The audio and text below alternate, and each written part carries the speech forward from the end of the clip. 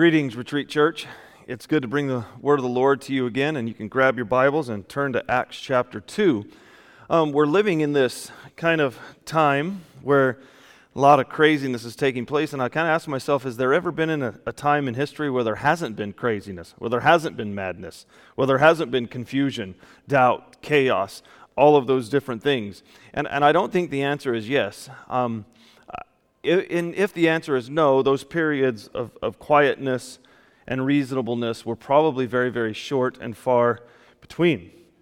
But you know what? In all of it, I've learned that people with whom I tend to disagree, people that I don't have much in common with, people that are very different than me, maybe they have different perspectives, a different worldview, different history, different experiences in life, different theological perspectives. You know, those people that don't line up with the way I see the world very much at all, they need to be paid attention to by me. I have to listen. I have to pay attention. I have to really hear them. Because just because someone is not like me or someone thinks differently than me doesn't mean that they have nothing to say to me. It doesn't mean that God can't use them in my life to bring truth to my life. And so I've learned that I have to listen. And we live in a society that doesn't do well with that. And I'm not saying that I've somehow arrived at a better place. I'm saying that I have this goal in my life to listen to people that I would tend to disagree with, because I'm a person that has decided that truth is from God, and that evidence leads us to truth, and maybe I don't have everything correct. So we live in a culture that basically if somebody that you tend to disagree with says something, anything, then just because that person's different than you, you're going to reject it. We had in the New Testament, Jewish people would only listen to Jewish people. If a Gentile spoke a word of truth, the Jew would reject it automatically. They wouldn't consider the evidence. They wouldn't consider the logic or the reasonableness. They wouldn't consider it at all because a Gentile said it. Or on the other hand, if a Jewish person was speaking something, and this would be very, very rare, if not just absent from their culture, if a Jew would be speaking at all to a Gentile, that Gentile would be shocked. That Gentile would be at awe with the fact that this Jew is even speaking to them. Not because they adored the Jew, but because they thought, hey, you're so arrogant, and why would you even want to talk to me? And so there were these barriers in the first century, Jew or Gentile, and in this world where the gospel itself, extremely plain. Extremely plain. Now, when I say plain, I do not mean that it lacks profoundness. Is very, very profound, very deep, yet very, very plain to understand in and of itself. But yet the source and the people that are talking about the gospel, the people that discuss the gospel, the people that preach the gospel, that teach the gospel, that communicate and live within that, sometimes the people can be very, very confusing. Sometimes the church can be full of confusing, wonderful people that disagree with one another. And in the first century, when the apostles began to be filled with the Holy Spirit and move into that position of leadership, and God was beginning to use them to literally spread the gospel all over the world, it was going to be this major push in their life that was unlike anything that they had ever experienced before, because here were these predominantly Jewish people that were going to be forced into a Gentile world to preach the gospel. And there was a Gentile world that was getting ready to receive the gospel from a Jewish world. And there was this collision taking place. People that normally would not talk to each other at all, would not associate with each other at all. The gospel itself, the truth of the gospel, the plainness of the gospel was going to push through all of that confusion and all of that animosity and all of that division. And we understand a lot of things in Acts chapter 2, and we're going to kind of camp out here for a little while as we approach Pentecost Sunday on May 31st, if I have that correct. I hope I'm remembering that correctly. And as we've been sitting in this idea of the ascension of Jesus, and then we understand that for 40 days, Jesus taught his people about the kingdom of God and revealed himself as resurrected. Within that time, he was doing so much work that all of it kind of came to fruition on the day of Pentecost when the Holy Spirit arrived and enlightened his people, and we see that radical change take place. And so over these next several weeks leading up to the end of the month, we're going to do a series called 50 Days Later. 50 days later, 50 days after the resurrection of Jesus. And I just want to talk this morning about this idea that the gospel is plain, but those who talk about it are often confusing. Christians are often very confusing people. Let's look at the text today. We're going to be looking at Acts chapter 2, verses 1 through 13, where we read this way, if hopefully you have your Bibles open before you. It says this: when the day of Pentecost had arrived, they were all together in one place, and suddenly there came from heaven a sound like a mighty rushing wind, and it filled the entire house where they were sitting. And divided tongues of fire appeared to them and rested on them, each of them, and they were filled with the Holy Spirit and began to speak with other tongues, as the Spirit gave them utterance. Now there were dwelling in Jerusalem Jews, devout men from every nation under heaven, and at this sound the multitude came together. And they were bewildered because, notice this, they were bewildered because each one was hearing them speak in his own language. And they were amazed and astonished, saying, are not all these who are speaking Galileans? And how is it that we hear each one in his own native language? Parthians and Medes and Elamites and residents of Mesopotamia, Judea, Cappadocia, Pontus and Asia, Phrygia and Pamphylia, Egypt and parts of Libya belonging to Cyrene, and visitors from Rome, both Jews, proselytes, Cretians, Arabs, we hear them speaking in our own tongues the mighty works of God. And all were amazed and perplexed, saying to one another, what does this mean? But others, they mocked, they're full of new wine. So interesting in this text that it's not the great things of God that amazed them. It's not the gospel that was perplexing. It was not the content of the message that confused people. What confused people and perplexed people and made them wonder at this was that they were understanding it in their own language, and that who was speaking to them was speaking in their own language. That shocked them and amazed them that they would hear from this group of people. You see, the message is plain. Message is plain. But the people and the communication among the people is confusing. Confusing to the point that when people that normally won't interact with each other, people that normally will have absolutely nothing to do with one another, begin to be filled with the Holy Spirit, begin to proclaim the great things of God, there's this unity that starts to take place that is so confusing, that is so rare, that people actually got accused of being drunk. So, what was going on here in this amazing point of communication? The first thing we notice right away as we read verses 1 through 4 is that the Holy Spirit was giving them what to say. The Holy Spirit was giving them what to say. Therefore, it was not going to be confusing. It was not going to be something that only a few people could understand. It was going to be plain. It was going to be powerful. It was going to be comprehensible. It was going to be everything people had wanted to hear and needed to hear, and the Holy Spirit was fueling the whole thing. Therefore, what was being said was not confusing at all. Notice the people that had the gospel preached to them, those waiting in the upper room, they didn't have to think up what to say. They didn't have to come up with a catchy way how to say it. They simply had to follow the lead of the Holy Spirit as He gave them utterance. See, you know what that's like if you're a Christian.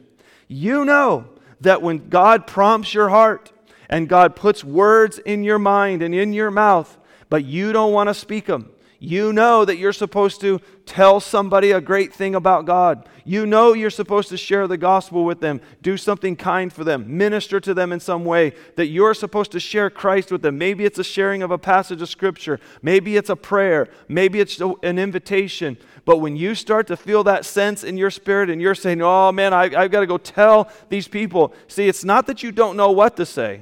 It's you're afraid of being rejected. You're afraid of getting in a position that you don't know how to handle. And so it's not that you don't know what to say, because what to say has been given to you and it's very plain. But you're afraid of your own ability to communicate.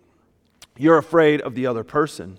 You see, because the gospel is plain, but those that talk are often very, very, very confusing. But the Holy Spirit does the work. See, it removes all of our excuses. It's not that we don't know what to say, because the gospel is pretty plain. If you've been walking with Jesus for any amount of time at all, you understand that God created everything that is, including us. And we rebelled against God, and our sin has separated us from Him. And so Jesus came, and He paid the price for that, and is the way back to unity with our Creator. Very plain. Very plain. Profound, yes. Plain also. And so the Holy Spirit gave them what to say, and you know what to say. You know how to share the gospel. I think the Holy Spirit can give us a word to speak when we have very little in common with one another. I think the church is a beautiful place. Most local churches that I've known, I've been a part of, been associated with, have people within the membership, within the congregation, that in no other place in life would they ever have crossed paths. That they never would have been part of each other's lives. Maybe it's an age difference, maybe it's a cultural difference, maybe it's an educational level distance, socioeconomic difference. But in the church, you just have people with the commonality of the gospel of Jesus Christ, and they're in relationship, loving and serving and ministering to one another, even though they're very, very different. And I think the church can be a wonderful place where that should be taking place. And when you think about this text, I don't want you to get tripped up over the fanciful. I don't want you to get tripped up over this idea of tongues of fire. I don't want you to get lost in the symbolism and then start seeking this ecstatic experience. Because notice what was taking place here. There was no confusion about what was said. What was said was extremely plain. So there wasn't this chaotic movement of the Holy Spirit. There wasn't this hyper-emotionalized experience of the Holy Spirit. It wasn't that whatsoever at all. But when people want to get wrapped up in things in this passage, they get all wrapped up in the sound like a mighty rushing wind. And they get all wound up about this idea of tongues of fire. And they say, we want tongues of fire and we want sounds of wind. Who cares about that? That's not the point of the passage. The point of the passage is the plainness of the gospel spoken from people to people, empowered by the Holy Spirit. And these people were vastly different. These people hated one another, rejected one another, had nothing to do with one another. But as the Holy Spirit began to move in that community, the plainness of the gospel was spoken. And it was so plain that it was amazing. It was amazing about who was giving the message and who was receiving the message. So the Holy Spirit empowered them what to say. The second observation is that the shocking thing about this was that they understood it in their own language. They were amazed because they were being spoken to in a way that they could get it, in the way that they could understand. They were receiving the gospel in their own language after generation upon generation of generation being told that God had no plan for them, that they were not part of God's plan. That's what the Jewish message was to the Gentile world. You are not part of God's plan. You are not God's people. You are not included. But all of a sudden, these people who were raised generation after generation to think they were rejected by God were now being welcomed by God, and it was in their own language. The language of their heart. The language of their culture. The language of their history. The language of their family. That God was actually speaking to them in their language. This is immense for people that have felt rejected, that have felt pushed aside and marginalized. When they start to feel that acceptance of God and in a way that is understandable in their own experience and in their own heart, in their own language. They start to get welcomed in at the level of who they are. They don't need to be somebody else to get accepted. They get to get accepted because, or in light of who they are as God's people, as God's created people. So that was what was shocking to them about this. And you'll notice these responses. These responses were that they were amazed. And they could not comprehend the fact that they were hearing Jewish people speak their own language. And so these responses were not based on what was said. They understood that plainly. What prompted the response was their perception of those with whom they heard it. Their perception of those. You see, there is a perception among the non-Christian world as they look into the church. There's a perception of people that do what I do for a living. I teach the Bible throughout the week at a Christian high school, and I teach the Bible on the weekends to a church, and a little bit during the week during a church. And so I'm constantly just communicating the Bible, and people look at me and they think a certain way. But yet if I accept them and I love them, I'm willing to listen to them and hear their story, even though they're different than me, somehow they're shocked by that. I can't tell you the numerous amounts of time where I've sat with people and listened to their story only to hear them say, no pastor would ever listen to me. Now, I think that's a cop-out. I think that's a lie, because I know many, many pastors. In fact, I want to say all the pastors that I know are doing what I do. I'm not rare. I'm not any different. But people are so shocked. People are so amazed when a Christian will actually take the time to listen and consider what a non-believer would say to them about events in the world, about the way they see God or the way they understand the Bible, even though they reject it. Don't be mistaken. Atheists know the Bible at times way more than Christians do, because they've studied it and then rejected it. It's a very difficult place to be in when a person that rejects the gospel understands the Word of God more than the person that says they believe it. And so we must learn to look at these people, because this is what really amazed them about this. They were amazed and they were perplexed and they were asking each other, what does this mean? Does this mean that we're finally accepted? Does this mean that we can actually be in relationship with God? Does this mean that we are actually now part of the plan of God? Well, what does this mean? There's a lot of that going on today, isn't there? A lot of what does this mean going on? But the challenge within this whole context is for the church to rise up and speak the plain things of God. It's for the church to rise up and speak the great things of God. Talk about what's great. Don't talk about why is it that people feel this need to do what we call, I'm going to vent for a minute. When I do go on social media and I see I'm going to vent for a minute, I pass on. That to me is, hey, don't read this. What is within a Christian that wants to complain incessantly? This whining and this complaining. Where's your joy? Where is your belief that God is somehow working all this out for us? You see, we don't need to be angry people. We don't need to be frustrated people. We don't need to be boisterous people. We don't need to be that. We just could just speak the plain things of God. That all throughout history and all throughout the Scriptures, whenever chaos ensued among a culture, God was stable.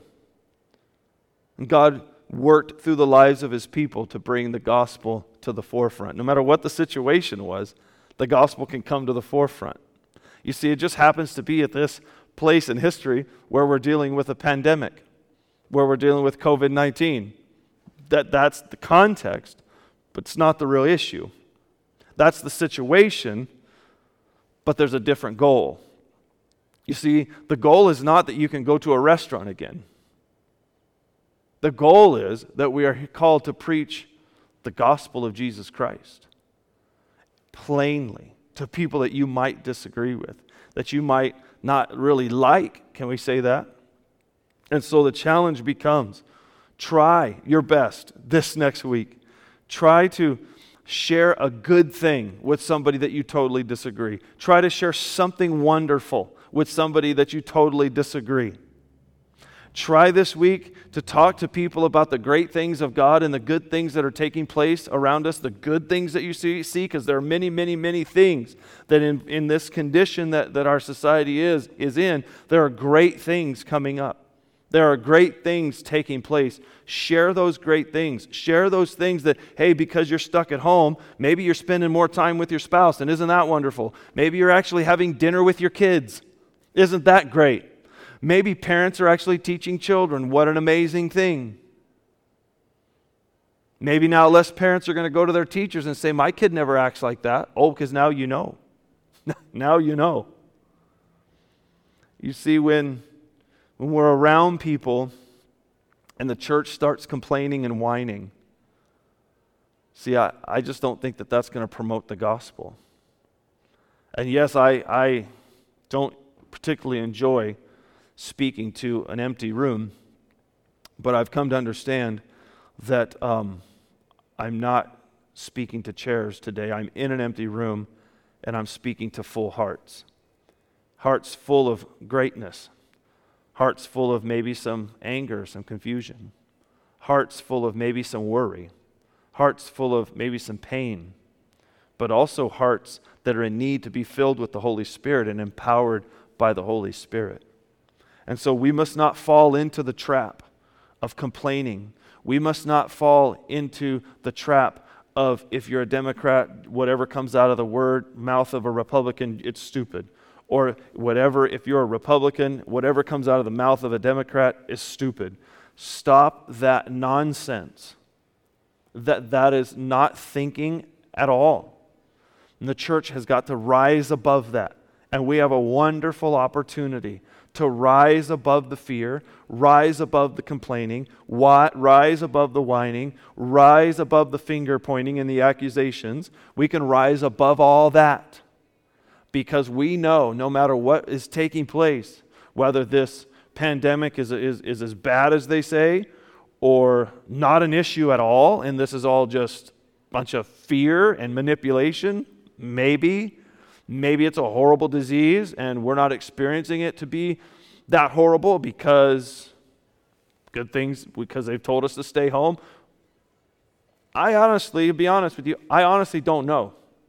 And I'm not one to step out and to get out of my lane and say all of the politicians are stupid, all of the doctors are stupid. I'm not in that position. I don't know. But I know this. I know that God is great. And I know that all throughout history, when the world got chaotic and crazy, the gospel increased exponentially. So I'm in that. I don't know. I don't know if we should be allowed to go to the beach. I don't know if we should be allowed to go and gather in restaurants. I don't know if we're supposed to fill this church again on a Sunday morning. I have absolutely no idea about that. And